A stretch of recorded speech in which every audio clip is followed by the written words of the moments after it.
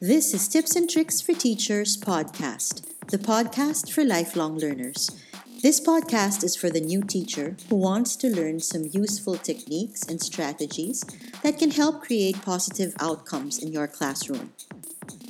It is also for the seasoned teacher who wants to try alternative approaches. Listen to quick ideas that are easily implementable in your classroom. I am Miss Joanna and I host this podcast.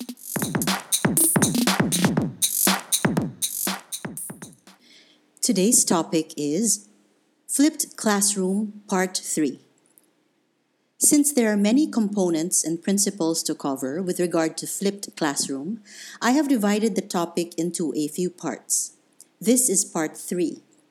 I encourage you to listen to Part 1 in Episode 3, where I discuss the benefits of flipped classroom and how to maximize flipped learning, and Part 2 in Episode 4, where some tips on how to do flipped classroom are covered. This is the final episode for the topic Flipped Classroom for now.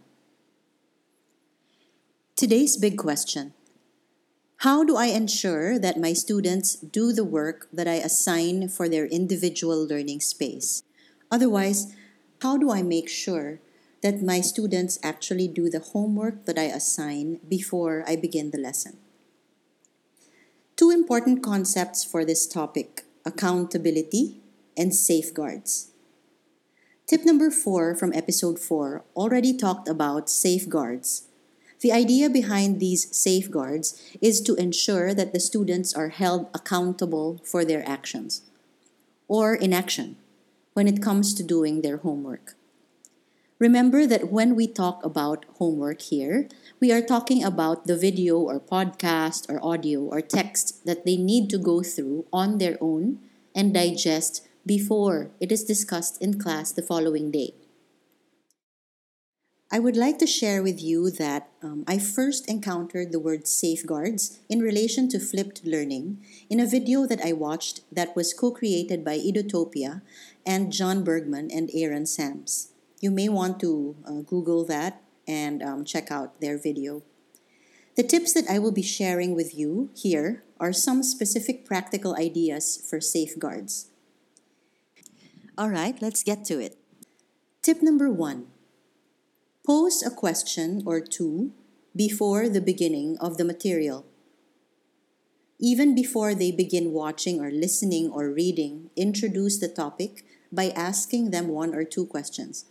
Use this to make them tune in to the topic. Then, ask the questions again in the middle or at the end of the material. Have them answer the question. Now it is up to you how you would want the children to show their answers to the questions. Here are some ways. Tip 1A. Provide a Google form where the students type their answers and you are able to view and compile the answers as the students submit them. Tip 1B.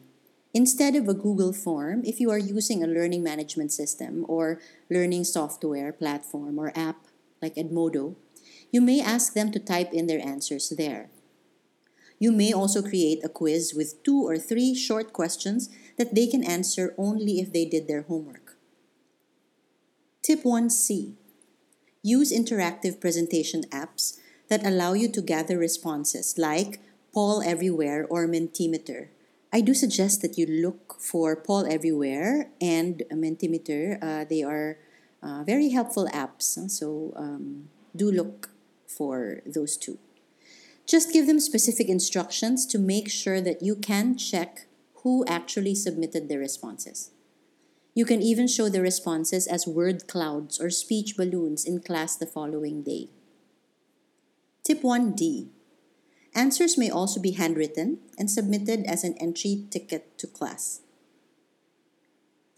Tip number 2. To allow for differentiated instruction and cater to students whose learning style is not linguistic. Maybe their learning style is spatial or musical or kinesthetic or interpersonal. Note that these learning styles I mentioned are based on Howard Gardner's multiple intelligences. Then, you may have the children answer your question or react to the video or audio by writing a poem or expressing themselves verbally or orally, or making a song or by drawing or making a comic strip. There are so many different ways for the students to demonstrate that they have understood the material you assigned. Give them that choice, and they may actually enjoy doing the activity, and that may motivate them to do homework and even look forward to the next assigned material. Let me give you a specific example. Let's say your topic is past perfect continuous tense, and you created a 4-minute video on the grammar structure of the past perfect continuous tense. To demonstrate if they have learned or understood the content or discussion in the video, these can be the differentiated products. The logical or mathematical learner can draw a timeline explaining when to use the past perfect continuous tense.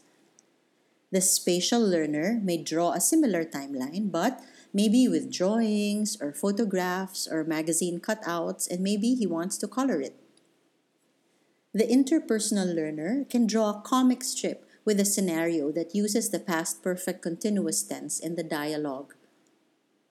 The kinesthetic learner can make a video with a role play of a scenario where the tense is aptly used. These are just examples. By the way, if you're wondering, you don't have to tell the children one by one what their product will be. What you can do is give a list of possible outputs. Make the instruction clear. For instance, show the correct use of the past perfect continuous tense. And then they choose which one they want to do. Maybe in the beginning you want to give them a short list. Then you add to that list as time goes by, as children learn to discover on their own what kind of activities they want to do. This way, they also get to know themselves better and discover what their learning styles and preferences are. Tip number 3. Tell the students that the answers to the questions you post in the homework will be discussed in class, and really do it, so they know that they need to be prepared. Tell them that during class the following day, you will add 2 more questions about the video. And of course, this is apart from the ones that you already gave. So they will have to pay attention and maybe even take down notes. Which brings me to tip number 4. Notes. Quite simple and straightforward.